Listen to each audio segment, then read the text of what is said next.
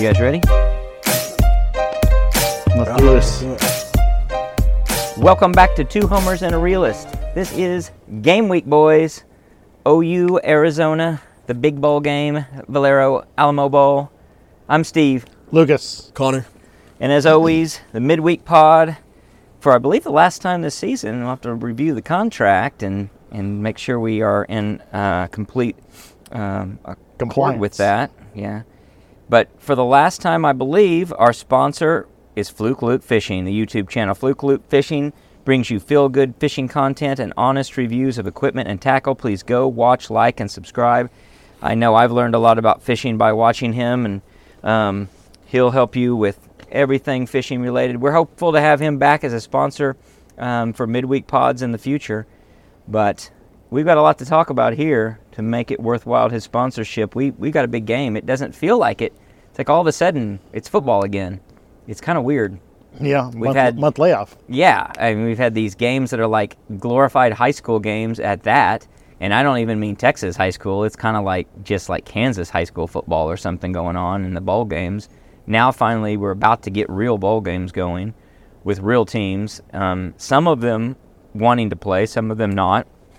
Kind of a mixed bag there, so we'll see what to expect. We'll have locks of the week later to talk about as far as that goes. But all right, what do we think, guys? I'm going to be down at the game. I plan on being there as well, yeah. I'll be there. All right, there we go. Yep. Jay, you're going to be there? Yeah. Jay's not even here right now. Man. He's so much not going to be at the game, he's not even here right now. He's enjoying some family time in Branson, he's in America. true off-season form. He is, yeah. He checks out after recruiting's done. If it ain't playoffs, he ain't bothering. So we got some takes from Jay though. He supplied us with some thoughts to share later on. I would say that obviously the number one thing I think for Sooner fans is, what is the Jackson Arnold experience going to look like? What does the Seth Littrell offense look like? We just want to see good quality play out of our defense, but the excitement's going to be when OU's on the field offensively, when they have the ball. What are they doing? How many jet sweeps will we run? How many of the left versus right? I think you have to first play run a jet sweep in honor of Jeff roll Lebby. him. Yeah, in honor of Jet Lebby. Jet Lebby, man. That's a wow. Well, I hope we don't run any unless they're highly successful, which might be even more bitter if we run one with great execution in the right You time get Petaway in there, and he just takes off for Yeah, 60 yeah. yards. Yeah, not Freeman, not to the short side. The short side, the weak side, when you roll another guy in front, therefore another defender comes into place. We'll see. But I'm hopeful to see some good production. Obviously, we've got some question marks on offensive line. That's probably the number one question mark going into the offseason. Got a lot of holes to fill there. We had the Caden Green debacle with him leaving, and so that left a big hole. And we already had some needs to fill there, so that's going to be tough. And we may get a glimpse at answers in this bowl game. That's about the most we can expect. Well, Walter Rouse is going to play, and That's Trey helpful. Matar. I really liked what he said. He essentially said he wasn't going to throw Jackson out to the Wolves. McKay Matar, not Trey. What did I say? Trey. Yeah. Whoa. Don't need a flashback there. McKay Matar came out and said he wasn't going to throw Jackson to the Wolves, essentially. So instead of sitting out the bowl game, he was going to go in there and do his job, which is great to hear. That is really good to hear. That's exciting. I think Brent's going to have them pumped up. I think they're going to be game face on. They got a lot to prove. They got a lot to build on. I like the fact, and I think this is the way they're going to position it. It sets the tone for the offseason. It sets the tone for next year. You have a lot of things to build off of versus if it was in a weird limbo. If Jeff Lebby were still here, you'd have one of two things going on. He might be looking for a job, and that kind of feels awkward all around, or it may not be a warm embrace all around. But I think there's going to be a lot of love and a lot of support everywhere, from the fan base to throughout the program. So I expect that it's going to be a really good opportunity to sort of set the tone of where they want it to be, maybe much better than even what last year's bowl game was able to do. And that was a successful bowl game other than we lost. Yeah, and I think they're last year this time we're talking about how big of a moral victory it would be for this team to get to that 7-win mark, have a true winning record. And, very different situations. I think it's It's a really great testament to what we've done this year, that we're already in that double-digit win column.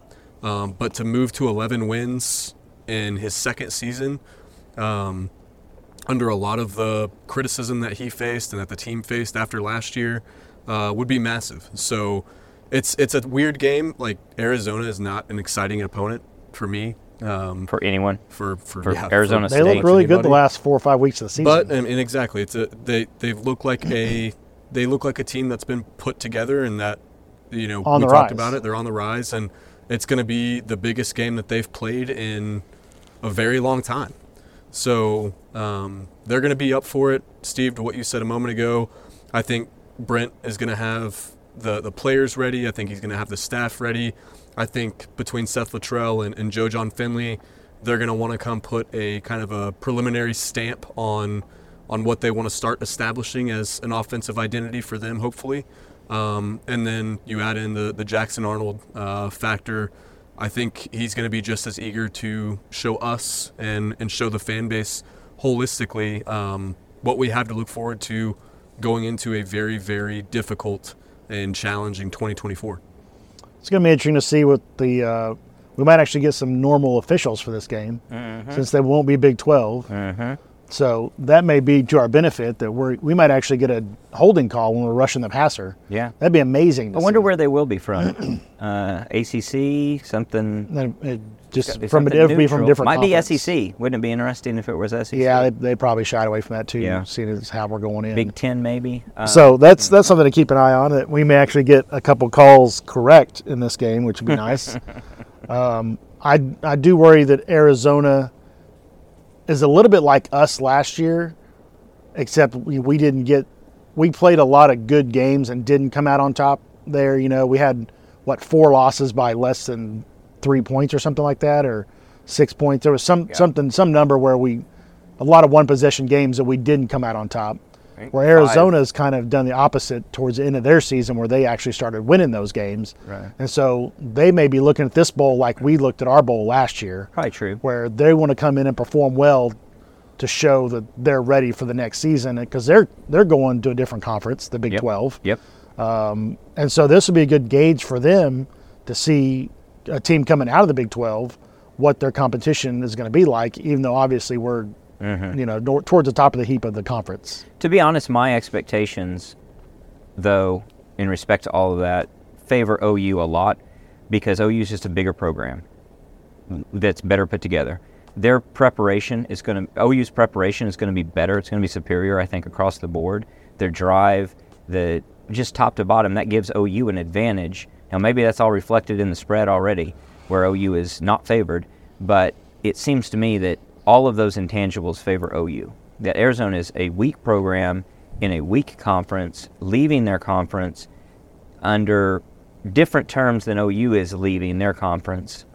So I think that, I don't know, it's hard for me to expect that they're going to take a lot out of that. They also might just get kind of big eyes about being in. Where were they last year? Did they? I don't think they even went to a bowl. I don't know. I don't think they did. This may be enough for them, whereas for us, it's a stepping stone. Now, that could work to our detriment if we feel like we underachieve, but I don't think it will with Jackson Arnold and everything's new and fresh. I think it's kind of a no-pressure game. I mean, you go in, how much better is it to be a 3-point dog than a 3-point favorite? If you're a 3-point favorite, expectations are high.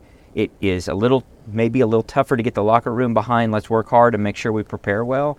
You can kind of get their attention. You're a dog. They're coming in to take your place in this league, in the Big 12, and you get a little pride issue going. So hopefully that all works in their favor. I'm sort of talking like a homer, believing it's all going to, but I do think the intangibles favor OU in a lot of respect there. Well, and you said it really well, and I completely agree. Nationally, the story is that OU loses Dylan Gabriel, and they're not going to be a team who can do what they've done this year and win football games. And to your point, my expectation is the same. Mm-hmm. We are a bigger program, and with that comes better players and better coaching, better preparation across the board. We're the blue chip in this, right? So it is interesting, the narrative that's been spun to not only just from what the money lines are saying, but what the bettors are saying with where the line is at and where it's stayed. It is a lot of a low pressure situation, to your point, Steve, because, all we can do is go win the game and prove everybody wrong. And it's a really good opportunity for us to, putting it in maybe a cheesy way, but punch them in the mouth and, say, no, you belong there, we are up here. And that's what I expect to see and what I really hope to see. But outside the quarterback leaving, and, Caden Green left, so there's another offensive starting lineman. Who else have we had leave? We're only down two starters. Okay, so in that aspect, we're down Green and Guyton. If Dylan Gabriel was playing in this game, and Rame, sorry, Green and Rame, what would the line be? If Gabriel was playing, if this was, I think OU'd be favored. If both teams were fully staffed going into this game, OU would probably be 7 to 9 point favorite. Probably. I don't know. I don't know about I think that. people like Arizona. I was going to say between 4.5 and 6.5. So look at the records. Yeah, we went 10-2. What are they at? 8-4. 9-3. They went 9-3. I was thinking they were 8-4. I think you're onto something. I mean, it's just we're splitting hairs. How much would OU be favored by? And I think that's really the story. My point is, when you're basing it off of just programs, obviously our program is way ahead of theirs, but they're moving up too, and this could be. I don't think it'll be a Boise situation where we come in overlooking them. No, not at all. There's still going to be something in the back of their mind that this is Arizona. What I also say that they're not Oklahoma. They're not Boise State. That kind of thing. They're not anywhere close to Boise State. No. Of 2005, 2006 vintage. That's not even close. So I don't want to take them lightly, and they're favored for reasons, but by the same token, Dylan Gabriel not playing in this game, I think, has become the narrative for a lot of bettors in the Vegas market. So they may get a rude awakening as to how good we are without Dylan Gabriel. I think about something that we've always talked about, almost to the point that it's like a mythical problem of the backup quarterback that we play against who beats us. You don't want to play against somebody you haven't prepared for, and you don't have a lot of film on Jackson Arnold. But also, how many backup quarterbacks are as good as Jackson Arnold? Right. There are not many. There are not many programs who could say, we're not losing that much to the degree we're losing anything by moving from the starter to this guy. I mean, Obviously you're not got the experience. He doesn't have the depth. He doesn't have, it's going to potentially come out. If it's a close game down in the trenches at the end, it could be something that he doesn't have what it takes to get it done. I mean, he proved at BYU that he but did. He did prove it at BYU. I think about that too. So he's got even though we didn't have a moxie. great offensive performance in that game. Right. In clutch time, when it mattered, he got it done. He did. In a critical way. Now, Arizona is much better than BYU. Yes, they are. Some degree better. And I don't think that moxie that we always talk about with him, and, if I was a neutral in this and thinking through it, you could say, oh, well, everyone is talking him up, and that moxie is going to turn into cockiness, kind of like what it did with maybe like a Spencer Rattler or something like that. I don't think, at least from everything we've seen, everything we've heard, the interviews we've had with him, etc., general vibe from other players that have talked about Jackson, I'm not concerned that moxie is going to turn into him trying to do too much and play hero ball and say, I am the guy. Now I'm going to go try to do all this crazy stuff to show you guys that I'm the guy and look forward to it.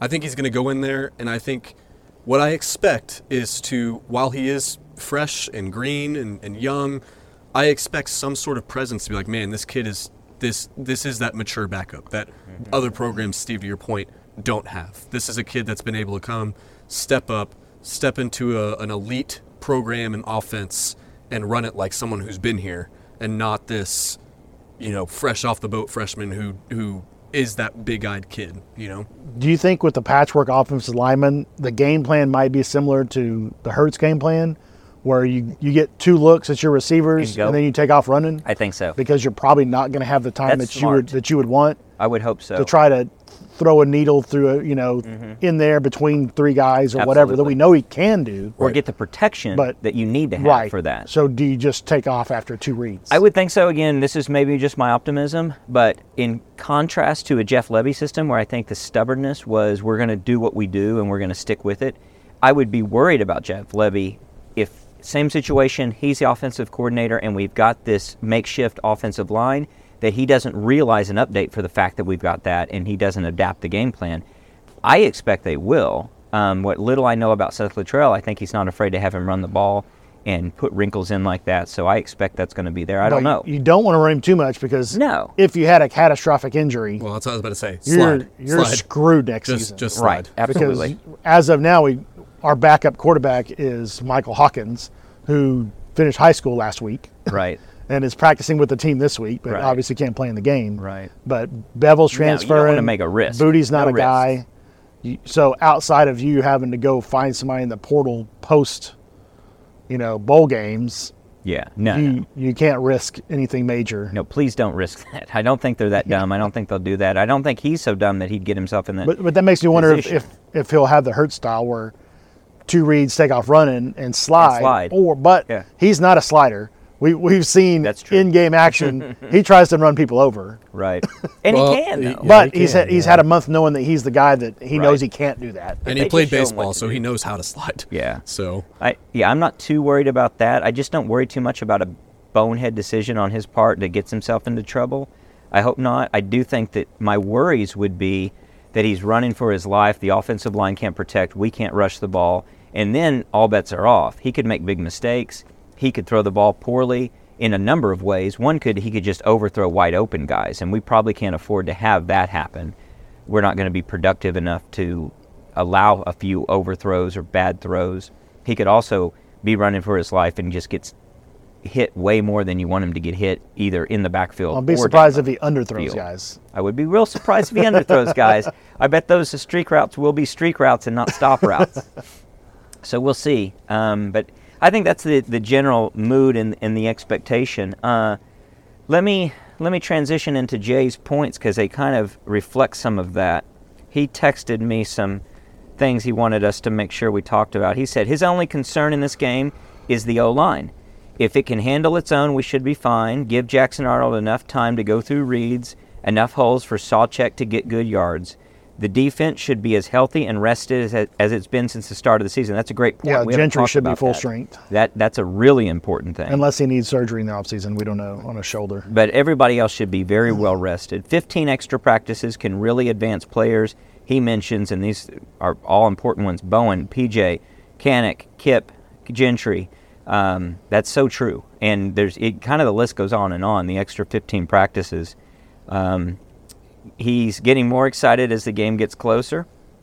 Will be a good win, maybe not nationally, but 11 wins, and that's a great point, is a very good achievement and a springboard into next season.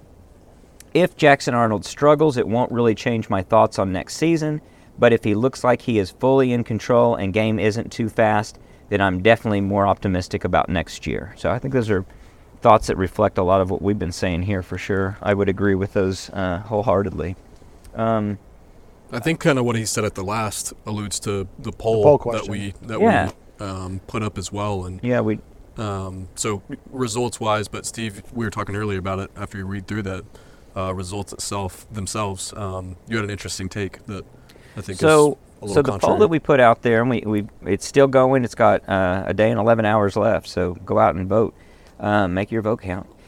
How does Jackson Arnold's bowl performance shape your expectations for next season? And the idea was a good or bad performance would equal higher, lower, or no effect on your expectations. So the choices, 4 choices, 2 of them would be a bad performance lowers your expectations, and that could be associated with a good performance raises your expectations, or a good performance has no effect. And then if it's bad performance has no effect in either case, does the good give you a higher expectation, or the good has no effect? So no effect, no effect.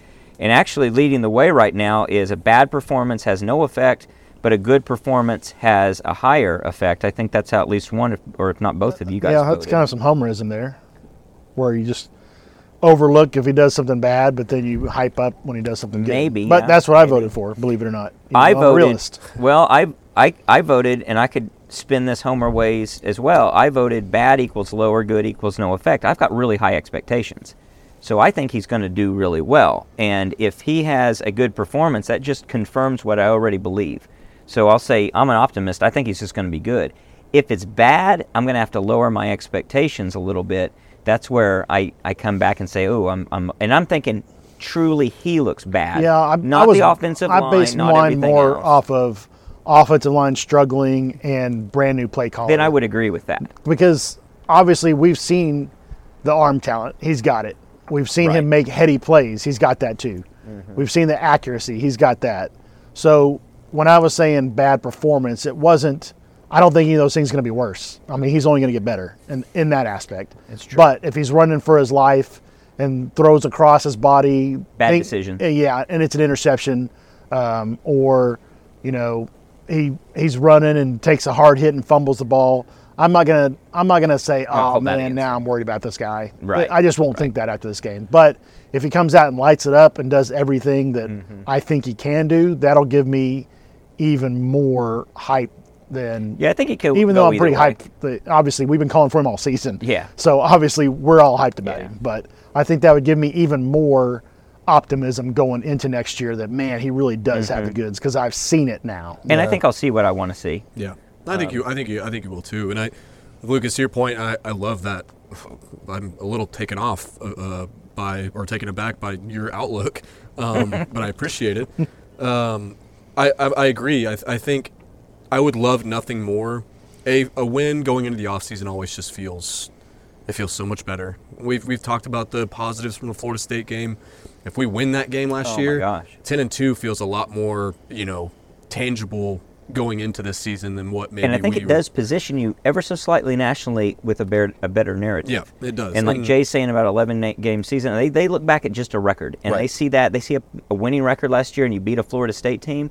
That would have translated into more. And that helps you in the polls too. Like when we start off unranked, and then come to the end of the season, you post up our record against Ole Miss, Missouri, and Penn State. To me, our record was still better than any of theirs because they were going off quality losses and not quality wins. But if we'd have beat Florida State going into this season, we're still unranked, but the narrative is... No, we might have been ranked. We might have been The narrative 20. is still a little more thoughtful in OU's case. So maybe you move up quicker in the rankings, and therefore you're number 9 going into that last weekend instead of 11 or 12 or whatever, and not getting into the spot that you were. wanted. We unranked going into this season, or going into the first game? Yeah.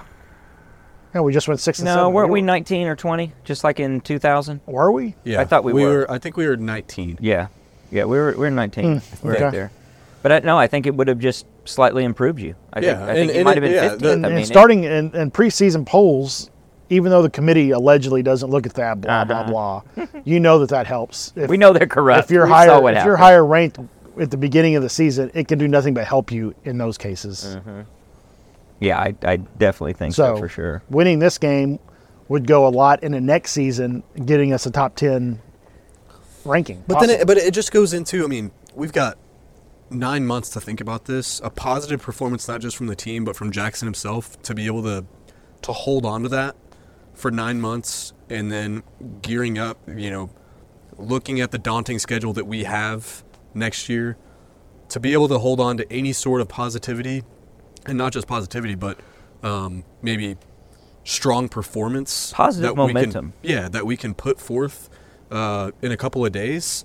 It's going to go a long ways with the team, with the fan base, with the national pundits and everything. So, I want to see in the month of August, when they're doing this, SEC schedule breakdowns and stuff like that, I want to see highlights of Jackson Arnold all over the place, ripping through Arizona and making the throws that we think and, even I'll say no, he can make. Right. Because it's going to go a long ways. And I would love to see like a Kirk Herbstreit and all those pundits saying, I'm looking forward to seeing Jackson Arnold this season, showing that, the highlights are going in the background as they're saying, look at this throw. Let's see if he can do this throw against Alabama. Let's see if he can do this throw against Tennessee when they go down to Auburn. What's going to happen? So that's pretty exciting. And you definitely want some of that. And you won't have a lot of that on tape unless he has some performances here. He has some. He has definitely some highlights already this year. Think about us going into this season with Sawchuck and Barnes. We watched him play really well in the Florida State game, and we came into this season like, oh, look, watch out. We got Sawchuck and Barnes. Can't wait to see what they're going to do this season. Right. And then, obviously, Jeff Lebby's sorry, but their injuries didn't do anything with them. But at least we had that late in the season. At least we had that. I mean, there was a reason that we all said in the front end of the season, or the front half of the season, our running game is not going to be an issue. Mm-hmm. Like, look at who we've got back there. Yeah, and we weren't worried about it. Right. So I want to not be worried about any, and we won't be. I'm not going to be, this game, Lucas, to your point, I'm not going to be, it's not going to make or break whether I'm worried about Jackson Arnold. But I'd much rather have some positive things to take away from the game, for sure, than have to say that reasons to win. Made some freshman mistakes this game. Yep. He's bound to get better. Type of rationalization behind all of it. No, because it matters. On the other side, Oregon has all of the Dillon Gabriel highlights, has all of the Dillon Gabriel stuff that they're going to get to lean back on, and the number 2 rated player, or top 5 rated player in the portal, and all this other stuff. So I want that, but I want it with Jackson. No, it's interesting because it makes it where this bowl game does matter. And bowl games, a lot of them don't matter at all. But this matters a lot. We've been talking about how it matters for both of these teams in particular. And you can read into any game having some material effect. But, like, I'll pick on one that's going to be tomorrow night, and that's Oklahoma State. Isn't tomorrow night Oklahoma State versus A&M? Yep.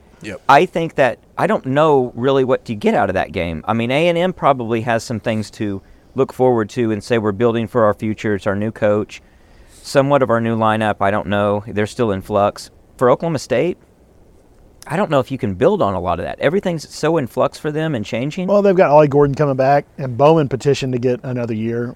I don't know what his reasoning is, honestly. Yeah. But say he gets another year. It's a pretty solid start if you're coming into next season with Bowman and Ollie Gordon. And in that case, you're saying we have a chance to compete for the Big 12 title, therefore get a slot in the playoff. So I'm sure OSU fans are looking at that game the same way we're looking at our game. Yeah, I would say that's probably true. Their expectations need to be a little tempered. If so, I think those are unrealistic expectations. As far as a program goes, I don't know if it means the same thing. And I don't know, and maybe that's my doubts about Mike Gundy. I don't know if Mike Gundy can.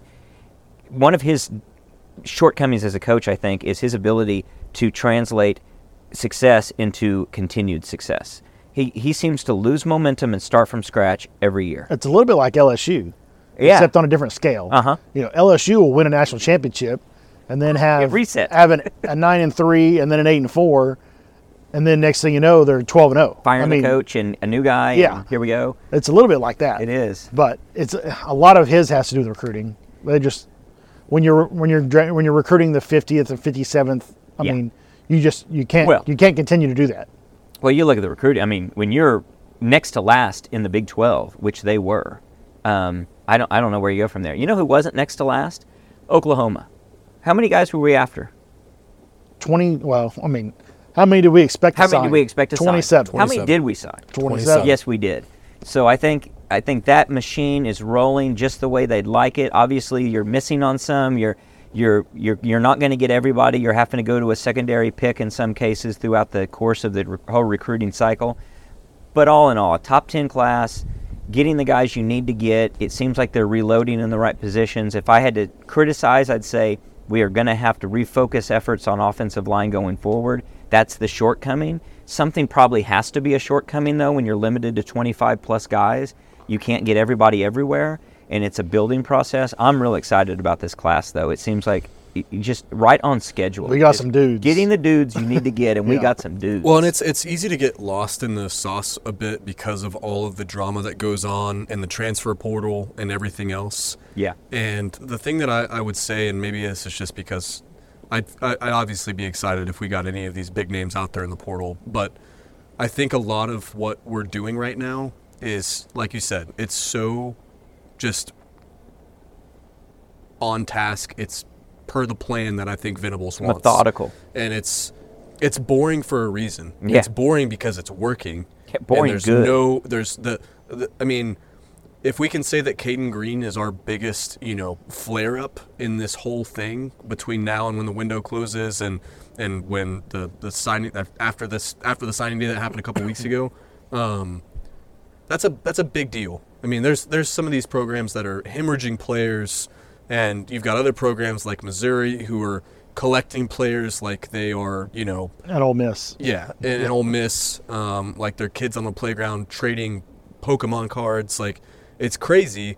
But what I'll say is there's a reason that we're not getting some of these kids, and I think a big reason of that is Venables and staff don't want kids like Caden Green or the Chris McClellan kid who, was a dude at Florida, was an in-state kid here. Sucks that he's not here, but at the same time, from other stuff I've read and seen, the work ethic isn't there. And we're not just taking kids to say we're putting this guy on our roster and, we're gonna change him, etc. And again, there are some of the kids that I know we'd love to have, like some big time kids out at Texas A&M who, like you said, Lucas, everyone seems like they're landing either Missouri, but especially Ole Miss. Ole Miss is like, I'll see something. They built an entire defense. But what's great about it is, we signed 27 guys, and your hit ratio on those is going to be what, 12 of those guys work out, and then you go get 3 or 4 starters from a portal every season. Yep. Well, over time, you end up doing, hopefully, what Bama and Georgia have done, and they sign 25 guys, and 18 of those guys pan out.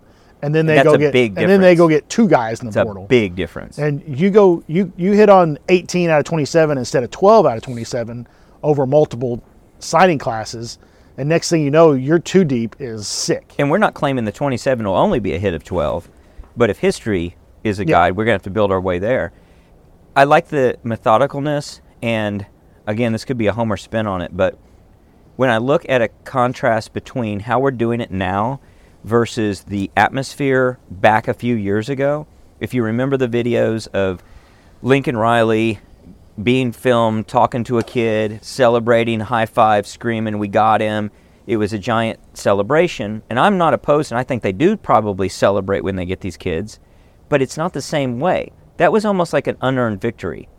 That was like a team that pulls it upset and charges the field when they're beating the team that everyone wants to beat versus being the team that everyone wants to beat. Mm-hmm. And now we're the team or trying to become one of those teams at that pinnacle that just goes about their business getting those top classes and doesn't sit there and high five and celebrate to an excess as if they pulled an upset, as if they got something that wasn't expected. It's like, no, we got these guys. Yeah, of course you're coming to Oklahoma.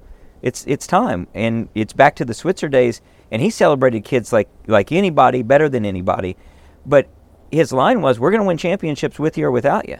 Yep. And that's the way we need to get to that mindset. And, God, in contrast to bring him up, Lincoln Riley, he's in a tailspin. It does not look good. It's wild. If he's not going to the NFL, but he is. It's going to be really, really bad. Well, we'll see. If he's not, oh my God. You're telling me they're not going to win the Big Ten championship? I'm saying they're not going to win with Will Howard. If they're not going to win, he still hasn't committed. They're not going to be the best team in that. Has he really not? No. He still hasn't. Will Howard. Howard is not committed. He still hasn't committed to USC. Really? Last time I saw, unless something has changed in the last couple of days. Wow. You talk about bad. Lincoln's the best offensive coordinator in the country in my book, and if you can't go get the K-State quarterback to come be the going on? That's super weird. But it does say a lot about he was the best offensive coordinator ever when he had someone else's offensive line. And as that transitioned away, as that eroded over time, the natural progression of losing guys and rebuilding and the lack of dedication and help in that area, it showed in performance year after year, not to mention the defensive shortcomings. So I still think he's a brilliant offensive mind, although I do think the defensive world has caught up to him. Yeah, but when you see those stats, we're not counting back to 15. You're just, most of the time when people look at that, they say, well, as a head coach, he went down in offensive line for these 3 years or whatever. But you also have to factor in the early years when he was the offensive coordinator. Obviously, he came in and some of those guys were there, but 17, 18, those were still great offensive lines. Well, yeah, but he had to cultivate. He was head coach in 17 and 18. So, he cultivated them, but they were slipping. After 17, it starts to slip. 18 was a great offensive line, and that was it. Well, and I think the biggest thing, and again, the Jalen Hurts offensive line was good. Good, but not as great as it was, and the performance showed. He had to get Jalen Hurts too, which is an interesting stat. If you look back at the last 10 leading OU quarterbacks, they're all transfers. Yeah. Isn't that crazy? That is crazy. It's a nut stat. I mean, if you look back at how many have transferred in, when's the last time, there's a trivia question, when's the last time a guy was a starting quarterback at OU and started and ended his entire career at OU? Probably Landry. It'd probably be Landry. Well, Blake Bell, but in a different position. Yeah. So he transferred positions. Yeah, because Trevor left. Yep. Obviously, Baker, Kyler, Jalen. Yep. Rattler didn't stay. Dylan Gabriel didn't stay. Caleb Williams all those stay. other guys, Mordecai, all the run through the list. Yep. Chad Top Morris. to bottom. Yeah, literally, it was Landry. Anyway, it's one of the best sponsors in OU history. By stats. Got all the records. Yeah. He gets too much hate. I love Landry. I love Landry too, but he's. We need to get Landry. I think his stats get too much publicity out of guys of that vintage. Fans of that vintage, I think, look at those stats and get a little bit enamored with them. Baker's career stats are pretty damn close, and he didn't have as many tries. He had more headwinds, so I don't know. And Landry's great. I love him for what he was for OU, and he's a great OU quarterback for sure. But anyway, speaking of OU greats, we got to pay a little homage to a fallen Sooner, Ryan Miner, great basketball player. One of my favorite players of all time. It's the reason my brother always had the number 12, and it's not the reason Ava always wears 12, but there's a connection there as well with number 12, and she didn't know who Ryan Miner was. She was born and he was moved on from OU, and he was with the Orioles taking Cal Ripken's place, if you remember that trivia question. So just an unbelievable player, great guy. He was two-sport athlete. When's the last time you had a two-sport star athlete that went that deep for that long? I mean, Kyler Murray was only 1 year in football. I mean, 2 years in football, but 1 year as a star, 1 year as a star baseball player. He was phenomenal. And really, if I remember my history right, if he would have left his junior year, would have had a great NBA career. First-round pick. Yep. He chose to come back, was Big 12 Player of the Year, I believe, that year. 94, he was Big 12 Player of the Year. Mm-hmm. Came back for another year to play baseball. He was a Big 8 Player of the Year in 94. So remind me, did Jock Vaughn beat him for that, or did Bryant Reeves beat him out for that? They're all in the same vintage. And I remember it being a screw job, and I can't remember what it was. He won it in 94. He did win, but he lost one when he should have won it. And then 95, he came back and didn't quite have as good of a year. Yeah. But the baseball side, they won the national championship. And he got drafted by, in the NBA, 76ers by the in the second round. 76ers, who already had a star from North Carolina, if I remember right. I can't remember. His position was taken. He got drafted by a team who already had a star in that position. And the luck of how that goes in the world, you just don't get another shot at it. But he did make the majors in 2 seasons, which is pretty, that's pretty damn quick. It's phenomenal. To go from going to being a rookie to making the majors in the second year. Yep. He was great. And I remember there was nobody that could fight harder on a basketball court. He was him and Nahara were the two that come to mind when I think about tough on the court. And he back with Ernie Abercrombie and all those guys, they just were in those scrappy Kelvin Sampson teams, putting eye black on, bringing their lunch pail, and kicking ass. Totally blowing away expectations. He was just lethal as a power forward from the three-point line. He started with Tubbs and then went to then Kelvin came in. So anyway, sad to see him pass I out. Think 49, is that right? Yeah. Man. Yeah, he was just a year older than me. That's way too young. Way too young. Really sad to see him tragically be taken. So hats off to Ryan Miner, special guy in a lot of our hearts. Well, let's talk a little bit about, we got the rest of the bowl season. I don't know how many games are interesting to us, but I want to talk a little bit about the college football playoff, since we won't get a chance to talk about it probably in the post game, which will be done sometime in the wee hours of the morning Friday. What are our expectations and what are our hopes? And those don't have to correspond for sure. What do you guys think's going to happen? What do you want to have happen? I want Texas to lose at all costs. Okay. That's my number one goal in the bowl season. Okay. Texas to lose. Is that going to happen? I don't know. I don't know how good Washington is. I'm the same way. I don't know how good Washington is. My hope is Washington wins it all. My second hope is Michigan wins it all. My third hope, I don't know. Between Alabama and Texas, I just don't know. I hate them. I hate it both. I mean, Bama's in there illegitimately. I'm tired of Bama winning everything. I'm tired. We would have the defending champions coming to Norman. Mm-hmm. Does that help sway you at all? Maybe, if Alabama wins that's true. And that'd be a hell of a victory for the Sooners. We'd have the defending champions in Dallas in that other scenario. That's the last thing. Oh God, it'd be awful. It'd be awful. We don't want them idiots saying, "Oh, we won 2 since the last time y'all won one." Michigan finals. Yep. And I kind of don't care, but I'm for Washington. But I'm with you. I'm really scared that Texas, even with the guys that they're down, I'm really scared that they're more of a team than Washington is. I don't know how good Washington really is. That game. I still don't know how good Texas is either. That game scares me. And again, we can point back to a couple different ones. I mean, Arizona gave Washington a run for their money, almost beat them. K-State gave Texas a run for their money, should have beat them.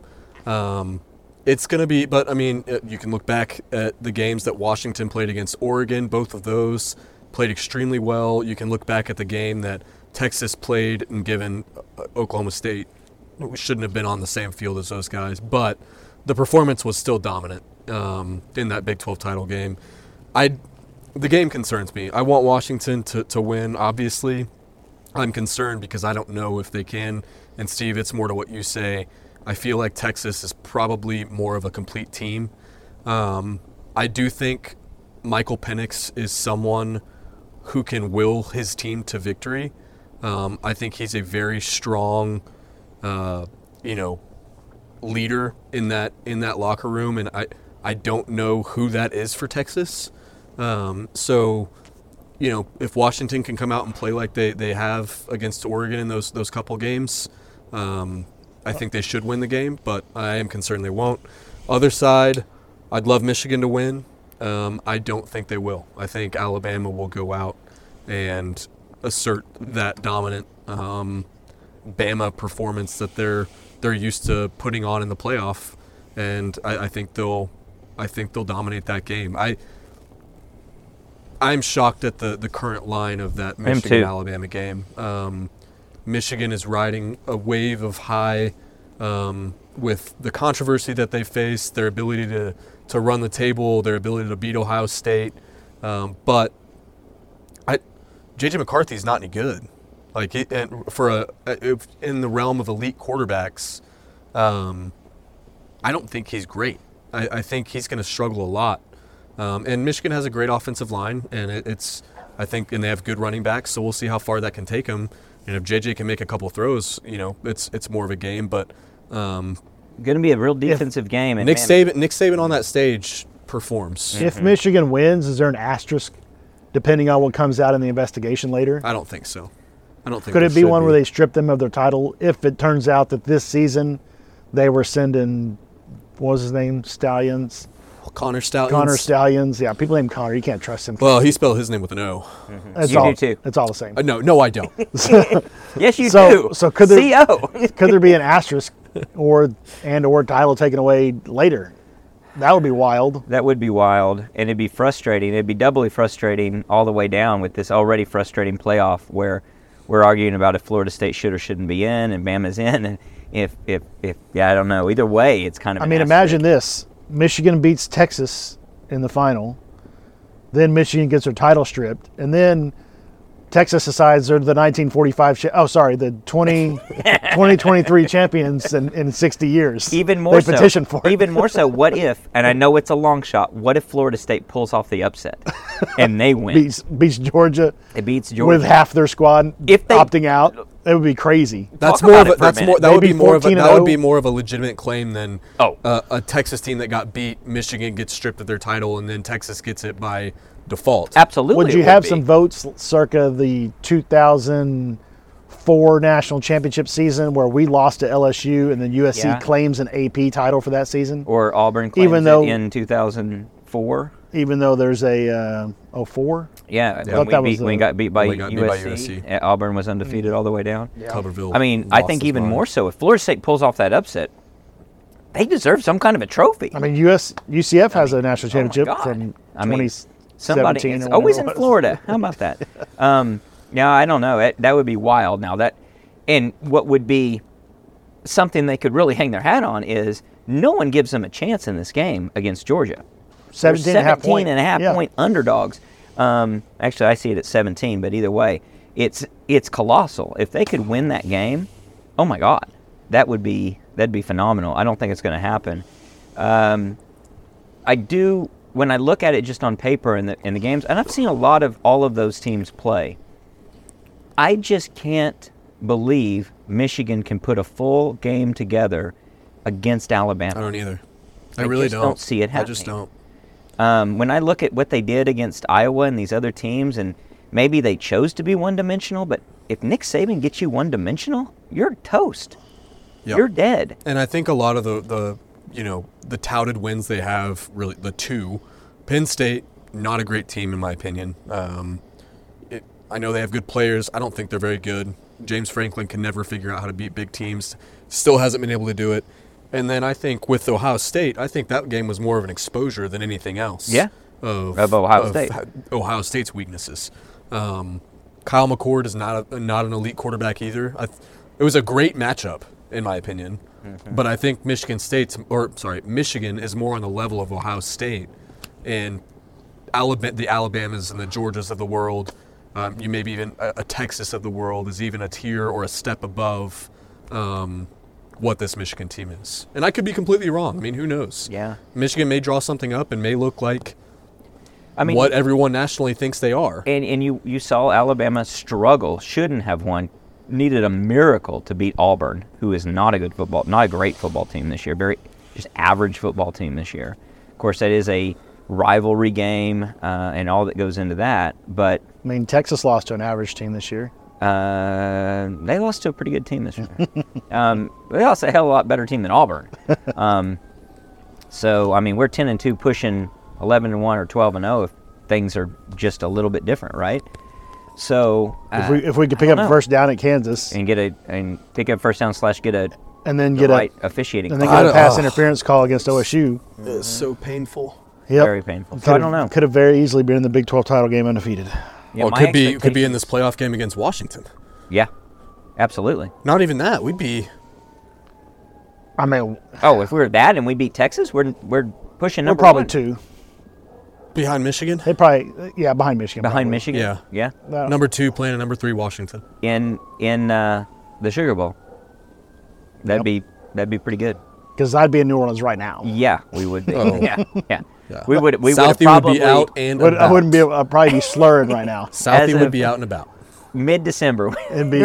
We would have celebrated Christmas. Hand grenades and hurricanes for days, with some red bean and rice for a couple days. No, that'd be an absolute sure thing. But we're not. We're not.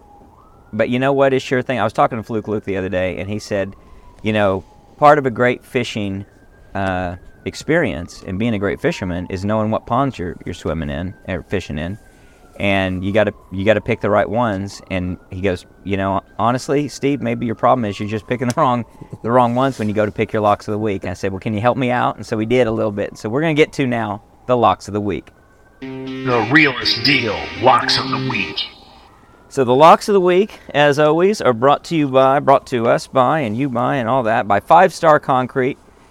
David and Josh are local businesses serving the metro area from patios, sidewalks, driveways, shops, and more. Call them or text them 405-306-3014 or look them up on Facebook, 5 Star Concrete. So we got some locks of the week. This is our last chance for locks of the week, guys. We don't quite have, because we're doing this pod with the weird bold schedule a little bit early. We got a couple outstanding still. So far, for the locks of the week last week, we're not great. We're not stellar. We've been fishing in the wrong ponds. It's pretty rough. I'm 1-1. Connor's 1-2. Lucas is 0-2. Jay's 0-1.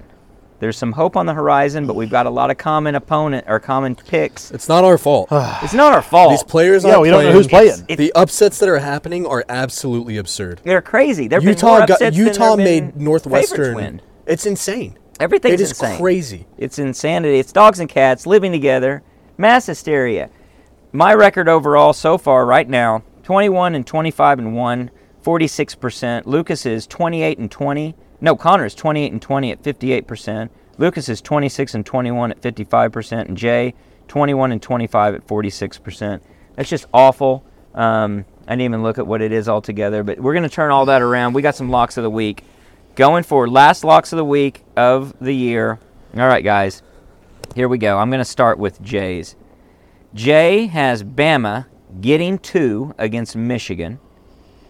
He has Georgia. He called that the lock of the century, giving 17 to Florida State. And he's got Oregon giving 17 to Liberty. So he's got a couple of really big favorites, the biggest favorites out there that are left at least. What was his last one? Alabama. Huh? Liberty's what? Oregon 17.5 over Liberty. Gotcha.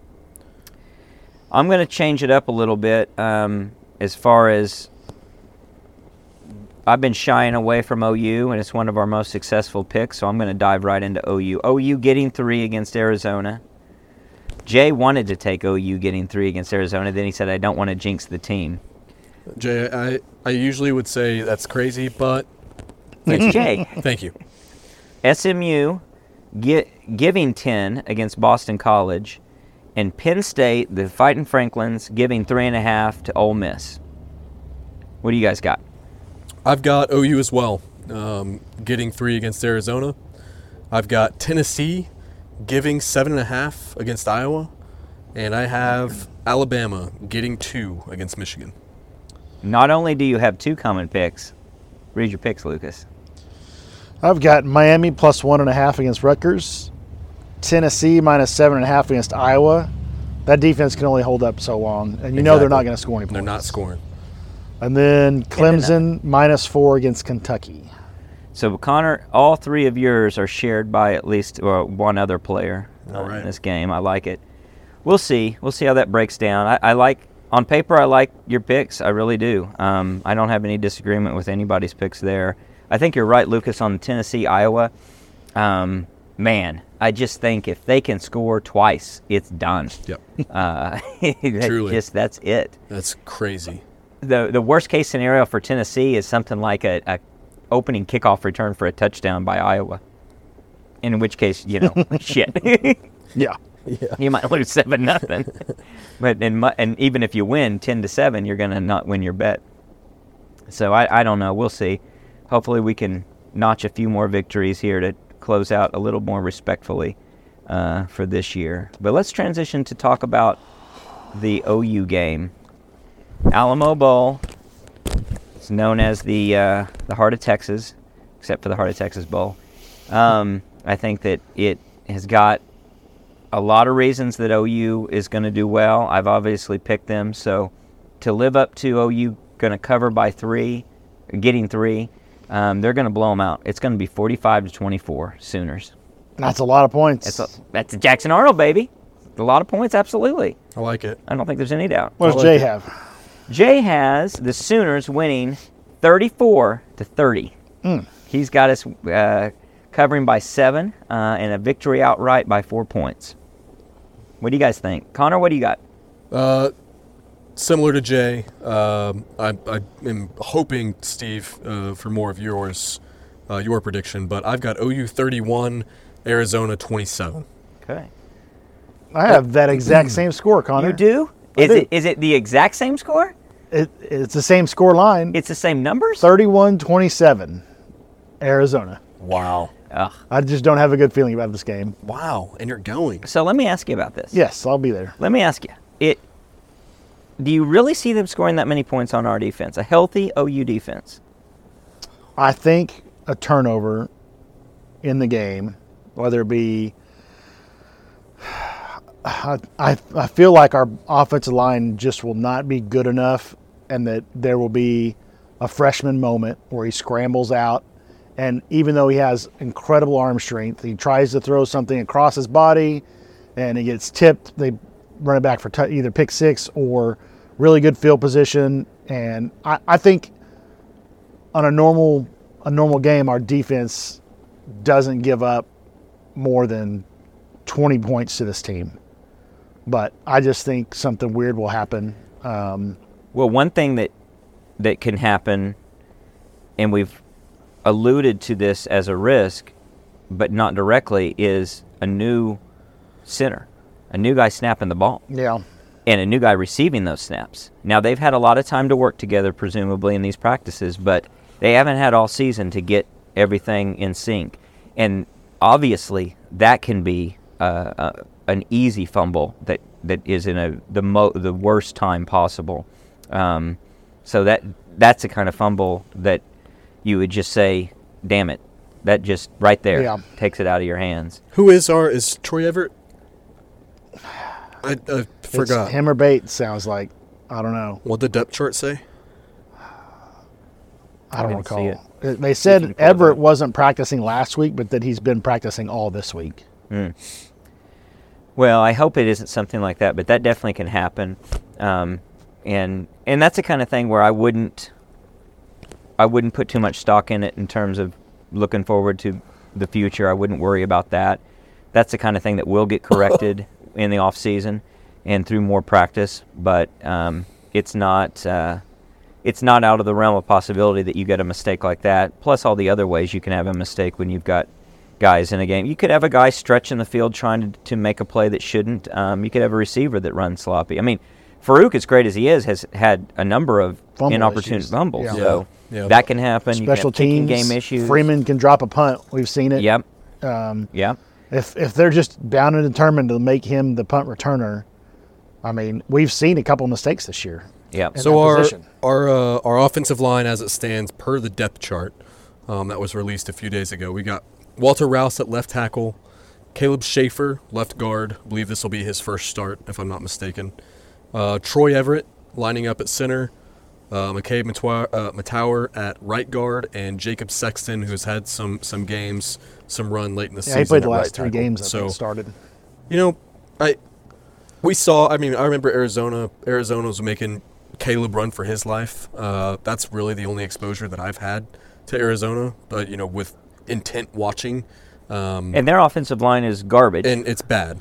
I think our offensive line is better even with Sexton and Everett.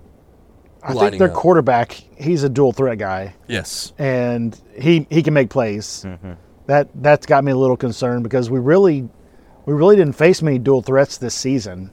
Well, the one that we didn't run. The Cincinnati kid, the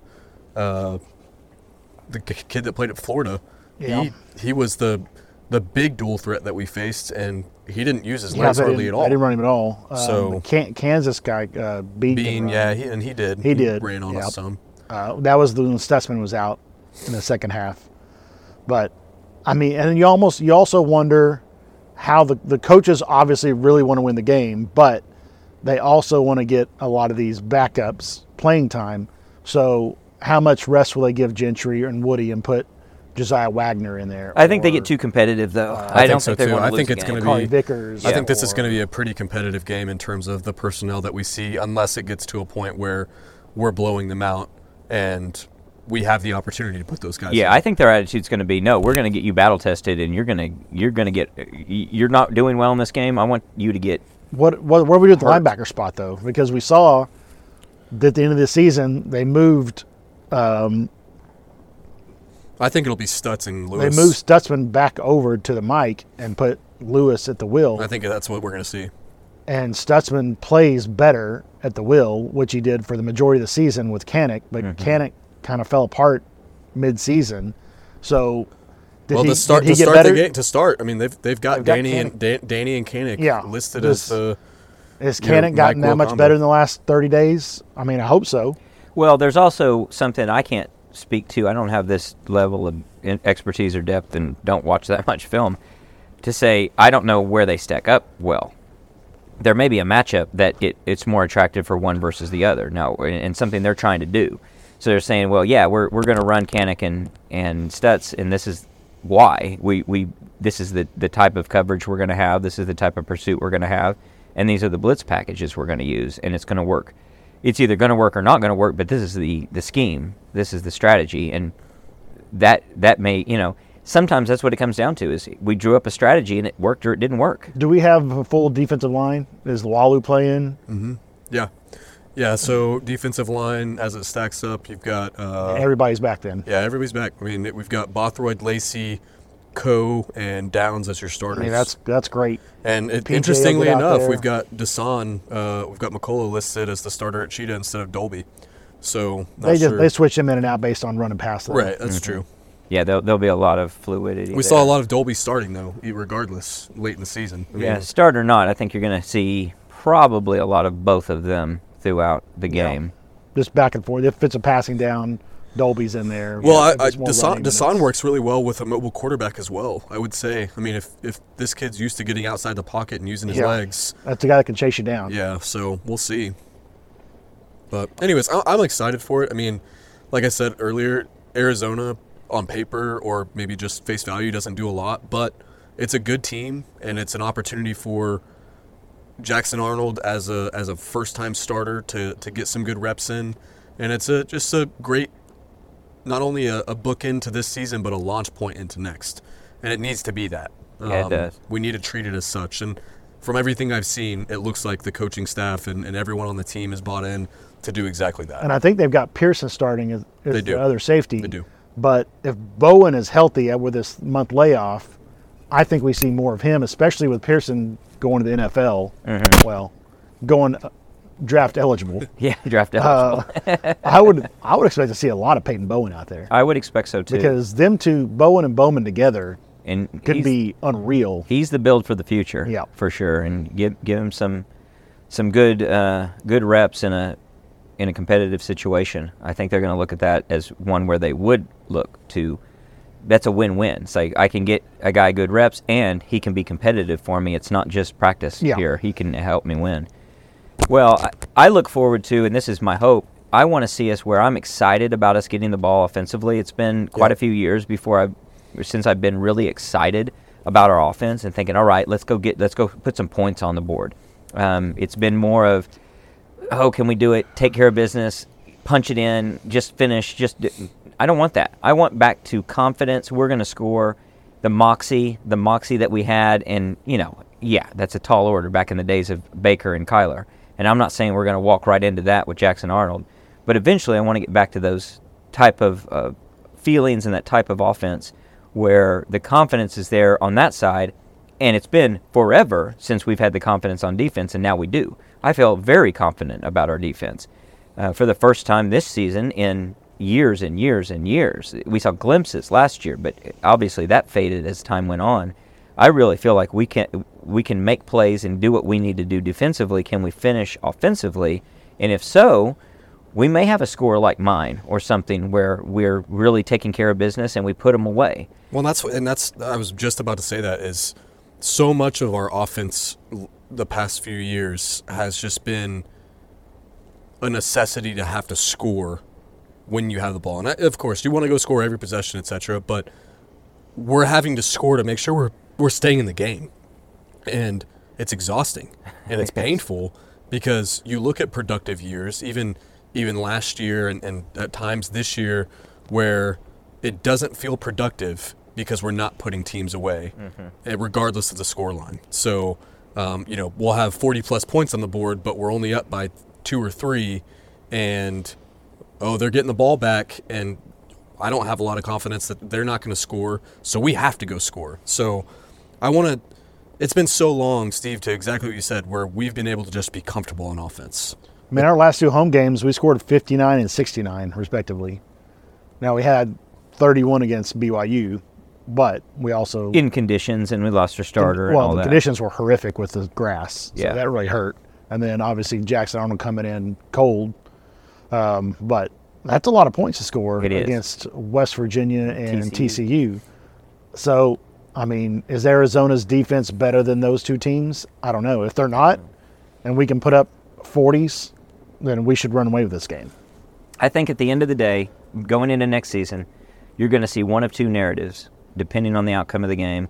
Other things could happen, but these are the 2 most likely. Either the story is Arizona, a team to be reckoned with in the Big 12, they beat Oklahoma, who's now in the SEC.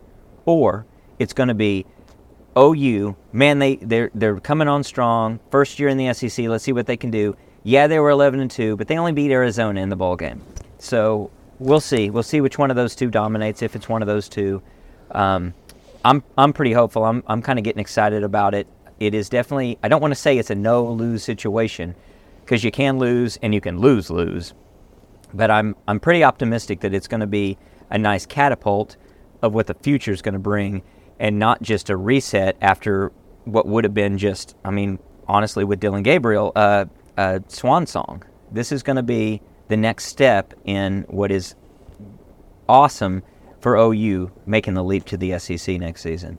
We'll be here. Actually, we'll be there doing the post game late at night and getting it out.